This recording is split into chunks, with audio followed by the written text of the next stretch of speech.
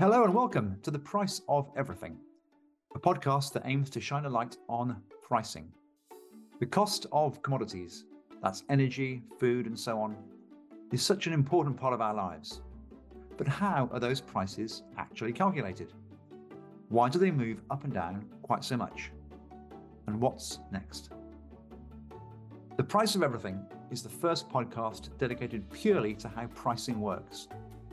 My name is Neil Bradford, and I'm the founder and CEO of General Index, which is the world's first technology-led benchmark provider. Together with my colleagues from around the world and some special guests, we'll be taking you through how some of the world's most important commodities come to be priced and what the future looks like for them in the age of climate change and the energy transition. Dated Brent is the world's most widely recognized price for crude oil. But why Brent? How did an oil field off the coast of Scotland become so pivotal in global oil pricing? My colleague David Elwood explores the history. Brent is the world's most important oil benchmark, responsible for setting the price for over 70% of world exported oil. It is the most complex oil market in the world and the brand name of a benchmark that has reinvented itself many times since the 1980s. Well, hello everyone. My name is David Elwood and welcome to The Price of Everything. And this appraisal of Brent features in an excellent new book on oil pricing, which came out during the pandemic, Trading and Price Discovery for Crude Oils, Growth and Development of International Oil Markets by Dr. Adi Imsirovic. And I'm delighted to say that he joins me here now on the podcast. Adi, welcome to The Price of Everything. Hi, David. Thanks for having me. Well, just a quick introduction. Let me just tell my listeners a little bit about you. So Adi has over 30 years of experience in oil trading and academia. He's the former global head of crude oil at Gazprom Marketing and Trading and taught economics at Surrey University in the UK for several years. And he's now a senior research fellow at the Oxford Institute for Energy Studies. Now, why Brent? Why is Brent the first topic in this new podcast series? Well, as Adi says in his book, it's the world's most important oil price, perhaps also the most famous oil price. And maybe we'd even go as far as to say that it's the most important price, full stop. And the Brent crude brand is as ubiquitous with oil as Coca-Cola is to fizzy drinks. It's integral to the daily working of the oil industry. And I guess it'll have been given a whole new audience in recent months as mainstream news outlets reported on the impact of Russia's invasion of Ukraine, rising fuel prices and their contribution to surging inflation, where the oil price quoted will most likely have been Brent. Over the next couple of episodes, we're going to explore Brent and the history of oil pricing. And I'm thrilled that Adi's agreed to join us for our first episode, which we kind of loosely titled The History of Oil Pricing and the Background to Brent. And Adi, if we were to try and wrap some dates around this, I think we're looking at starting, I'm going quite specific, 1859 and perhaps up to the 1870s and a little bit into the 80s. So we've got quite a breadth of time to cover with you. But obviously, crude oil, we could go a lot further back. Records tell us that Noah used it to seal his ark. The Babylonians waterproofed their roofs with crude oil or with some form of oil. And the Chinese have used it for skin as a skin balm for years. And if we go to North America, well, the Native Americans, it was treatment there for frostbite. But as I say, the story of the price of oil, and after all, it is the pricing trends we're interested in specifically on this podcast and the journey to Brent's dominance. And it's one that spans the last 160 years.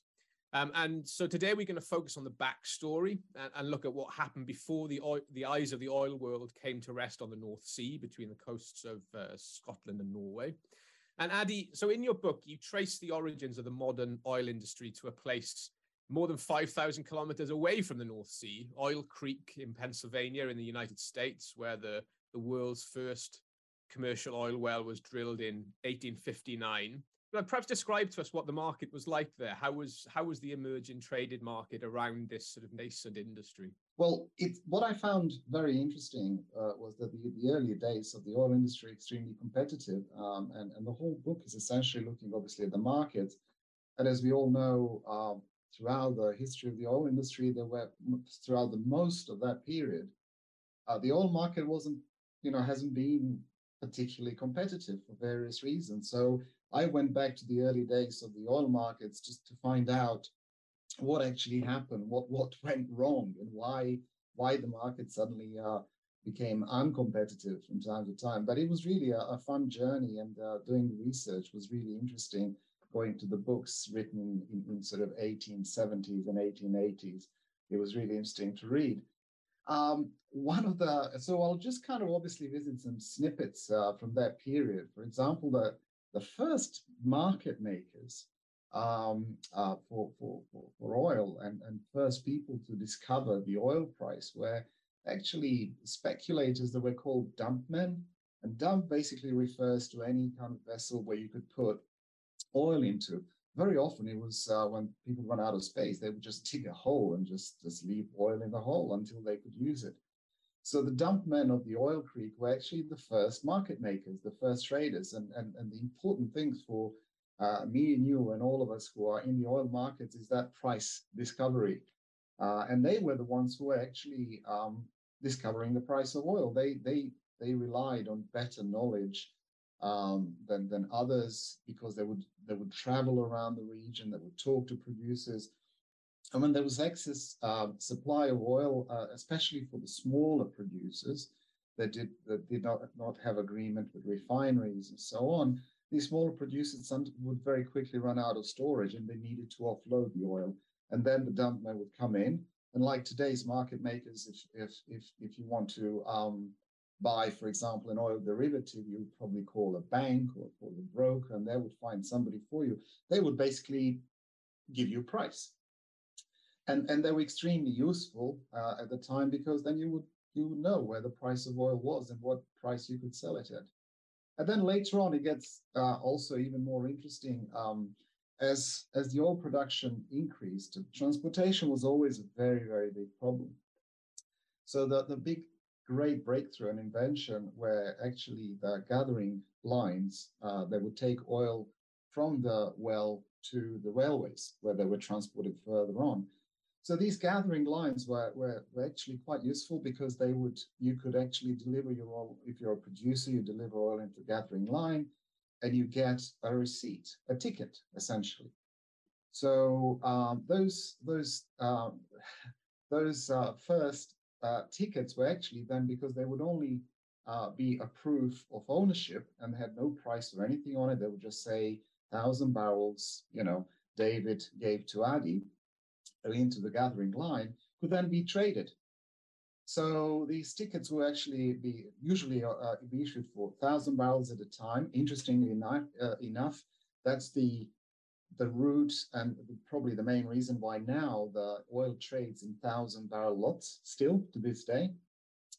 There would be for spot delivery, regular so-called 10-day delivery, and future delivery, and they could be traded. So people started trading them in the oil city. They were trading basically next to the railway station, and they would just exchange these certificates. And interestingly enough, speculation was quite a favorite pastime of many of the citizens of oil city, Titsville, and so on. And at the same time, what's quite interesting was the development and commercialization of the telegraph. And as the first exchanges developed, then telegraph really helped that, because you could actually be in various parts of the town, use telegraph to get the information and have prices, know prices exactly where they were. So that enabled then exchanges to be open in other places outside the oil city, in places like Bradford, Pittsburgh, New York, Philadelphia, and so on. So anyway, it was a really fun time. There were a lot of brokers. First brokers were established in '68. They were representing refineries. Then they would, the trade was quite significant. The volumes, David, were quite big. In fact, in the oil city, the exchange there in I think it was summer 1882, they actually set up a clearinghouse. And very soon after setting up the clearinghouse, I think it was in October, the clearinghouse was set up. And then soon, a month later, a record volume of oil traded, these certificates of 18 million barrels. So these are big volumes, this is a big size. We're talking about serious price discovery. But you're also describing a market that if a trader from nowadays was to be dropped back in history, there's lots of elements of this industry that they'd recognize. Well, absolutely. Like a lot of refineries, pretty much in those days, all the oil was either traded on the exchanges or based on the exchange prices. So big refiners, like later on we'll come to probably chat about Standard Oil, the infamous monopoly. They were for years buying oil based on the exchange prices. They would take high, low and average them. And actually, if you think about it, that's how refineries buy oil now, pretty much. They would take your publication and or any other assessment, and they would just average it out on over a period of time, high lows or close or something like that. Very, very similar. I'm sure we'll come to reflect later on perhaps why, or the opportunity that the industry lost, sort of giving up almost, perhaps 100 years of progress to go back. But we'll come to that later. I just want to touch on one of the things you mentioned in the book is the first. I think it's important to draw here because we have a view we're looking forward to the evolution of the Brent price. And you had the first example around this time of a forward market being developed as well, which is sort of a key characteristic of the Brent price. That was, I think you describe a gentleman called Jacob van der Grift, a bit of a river captain and a pioneer oil producer. So this was an era of individuals as well. This was a time for people with ambition and with skill and capability who were starting to put and influence the infrastructure of the industry. Absolutely. And the obvious two characters that kind of filtered through and become the key characters. In fact, one of them, at least these days, people talk about Rockefeller, but Rockefeller and his right man, Henry Flagler, I think is unjustly missed in a lot of these conversations. We all know about Rockefeller, but actually not many people know about Henry Flagler, who was instrumental in creation of Standard Oil. And actually later on, funnily enough, Flagler was also pretty much founder of Florida. He founded Florida East Coast Railway, founded cities of Miami and Palm Beach. He had the money, ambition, and was not shy even from these huge projects. So the story of the two of them is quite interesting. And the other story that's not very often mentioned is that we'll probably mention a few other individuals later on, is the role that traders actually had, because Rockefeller and Henry Flagler were merchants. They were traders. They were not, geologists or traditional oilmen. They was basically trading various commodities, including kerosene, and then in the process realized there's a lot of money in kerosene, and then basically decided there was they moved into that business, and it was a thriving market. And we should just note for listeners, so kerosene was the main final product that was being produced for illumination. Oh yeah, thank you for that, David. Essentially, in those days, illumination was the sort of killer app for the oil industry. So that made it was very important. Of course, lighting is very, very important, and in those days, there were a lot of rural areas where kerosene was quite easy to transport and it burnt quite much better than a lot of other oil that were used, like whale oil. And whale oil was also very expensive. Not to mention that what we currently see as a horrible, dirty oil industry effectively saved the whales, and which is kind of very important to point out to a lot of people.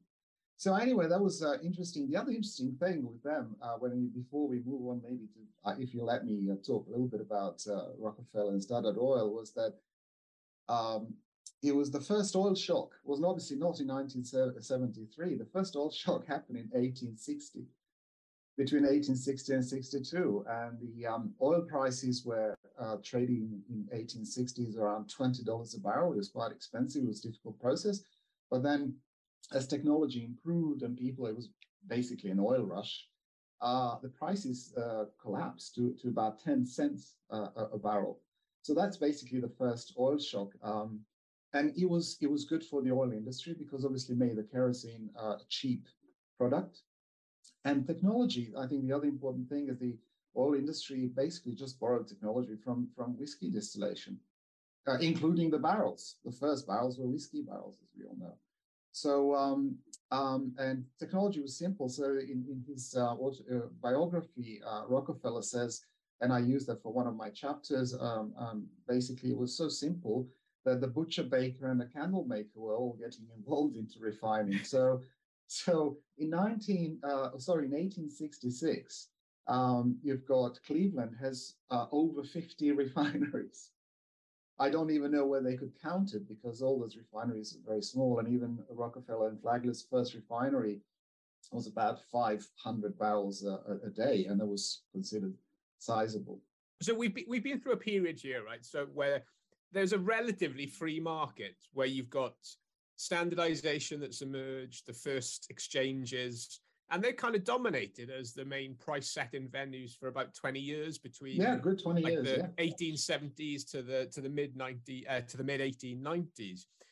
Now I'm kind of jumping a little bit ahead because I guess the history of oil that you describe through your book is if nothing not a catalogue of power grabs of governments and individuals and companies seeking to wield control over pricing. And perhaps the first and most audacious happened in January 1895 when one oil company, you've mentioned their name, Standard Oil, issued a particular notice to the crude producers. Perhaps you can tell us a bit about what was going on there, what was so audacious about it. By that time, Standard Oil obviously established itself. So let's start from the end. In 1890, I keep saying 19, in 1895, SEEP Agency, which was the sole agent for purchases of crude oil for Standard Oil, basically they bought the company and they served all the interests of Standard Oil.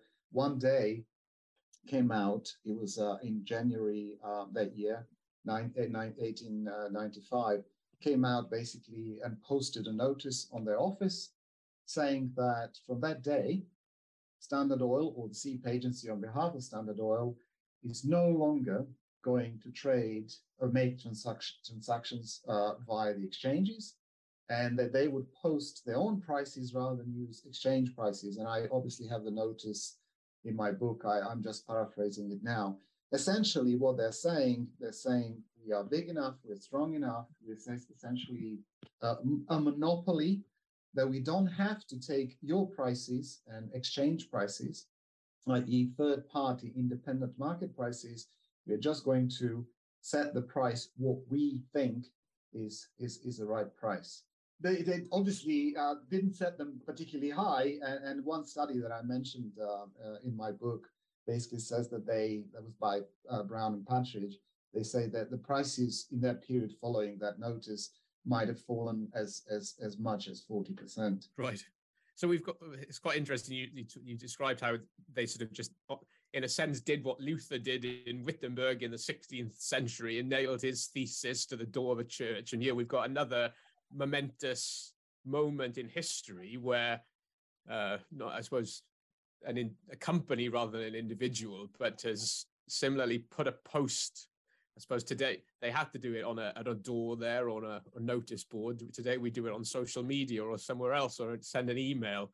But quite a transformational moment for the industry. It's a huge moment because following the notice very quickly, all the exchanges folded. We'll come back to that later on, but Standard Oil was that big and that dominant, controlled at one stage 95% of all the refining in the US. They were so powerful they could do it, and basically they became what we call in economics a monopsony. They were the sole buyer almost a sole buyer, and they're buying at prices at which they thought were right. Mm. But it was the how did they manage to get that is a really interesting story in itself, and I think that's where Flagler is forgotten quite a lot. He was an expert on transportation and railways, and he actually, as I said early on, he founded the Florida East Coast Railway later on, and had a lot of good contacts in those days. I mean, there were actually in many ways, David, that period reminds me, when I read about it, when I researched it, remind me so much of 2000, well, that late 90s here, in the period that we've lived through with the internet companies. And simply legislation was trying to catch up with transformational technologies like the railways. And Flagler and Rockefeller used railways to become a monopoly.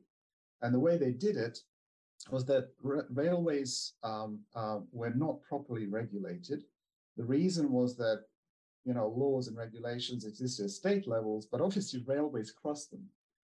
So it was, in many ways, I don't want to go too much into detail, if it's in the book with some references as well, but it was a Wild West. And you could actually, bigger players could cut deals with railroads. And after agricultural commodities, oil was becoming the most important commodity to be transported. And while some passenger traffic was somehow regulated a little bit, it was this bulk transportation that wasn't. Now, from early days, the first thing that Rockefeller and Flagler did, where they had a partnership, of course, what they decided, they borrowed a lot of money. So they leveraged, seriously leveraged their positions, and it handsomely paid off. They also invested that money very well, very wisely. They actually bought depots, they bought rail tanks, they invested money in production refining process, and to this day, Exxon, which is what then was Standard Oil, right? They boast themselves of their excellence in refining, and they are from day one. I think Flagler and Rockefeller had some of the best processes, refineries, and actually investing money into the efficiency of the whole process. Now, transportation was extremely expensive. In many cases, transportation of oil and product, i.e. kerosene, was half of all the cost of oil. So they realized that the way to actually to be more competitive than the others was to invest a lot of money into railways. But unfortunately, apart from the efficiency, and Rockefeller and Flagler were very, very good managers. As I said, their processes were efficient, and for many reasons, the company would have succeeded anyway because of all that excellence. But Flagler was not a straight player either. He was a poker player with a few cards up his sleeves always. So what he did was he would cut these deals with railways in such a way that would cripple his competition, and they were doing that quite blatantly. So railways were given discounts, rebates, and drawbacks. Now, the drawback is probably something not many people have heard of, but drawbacks were really, really nasty. Essentially, what a drawback is, you sit down with the railway and you say, okay, you give me a discount first relative to my competitor. So I'll pay, say, $1 a barrel, and my competitor will pay $1.50. And I've got the actual numbers in the book, but I'm just now paraphrasing it. Not only that, but I'm so powerful, I'm so important to you that I want 50 cents from what you charge my competitor to give back to me. So those are the drawbacks. So they were basically killing their competition. At the time, I mentioned the prices collapsed as well. So what happened was that you had excess capacity in refining. Then they came up with something which they called our plan. And our plan was basically to borrow even more money, to incorporate the company, and then to start buying. But cleverly, they started buying biggest competitors first, like Clark Payne and Company and some others. So very, very quickly, due to their efficiency, they had their own rail cars, due to these nasty deals with railways, they bought out their competition. And in Cleveland, where originally their refinery was, within a period of 3 months, they bought 22 out of 26 refineries. They basically bought everyone, okay? And the company was so set up, coming back to your point, David, how it reminds us very much of what we have today. At the time, in their heyday, we now have major oil companies have their trading arms like BPOI or Stasco or Shell and so on. Standard Oil had that already. A long time ago, they had something called National Transit Company. Their job of that company was essentially to monitor the market, to do analysis of supply and demand, and then to advise the executive committee, which then issued order whether to buy oil or not at the prevailing prices, at what price, to set and when. So they essentially had a fantastic whole setup as a company. But because of that nasty dealing that they did through the railways and getting rid of a lot of competition, I think that the sort of trust, later on they incorporated into a trust. The name trust in the US remains synonymous with monopoly and abuse of power. That's a good place for us to pause and bring the first part of episode 1 to a close. In the next part, I'll be asking Adi about how the oil trade grew outside the United States as we continue to explore the history of Brent, the world's most important oil price benchmark. Thank you for listening to The Price of Everything, a new podcast from General Index. To continue listening, click on the link in the show notes for part 2 right now.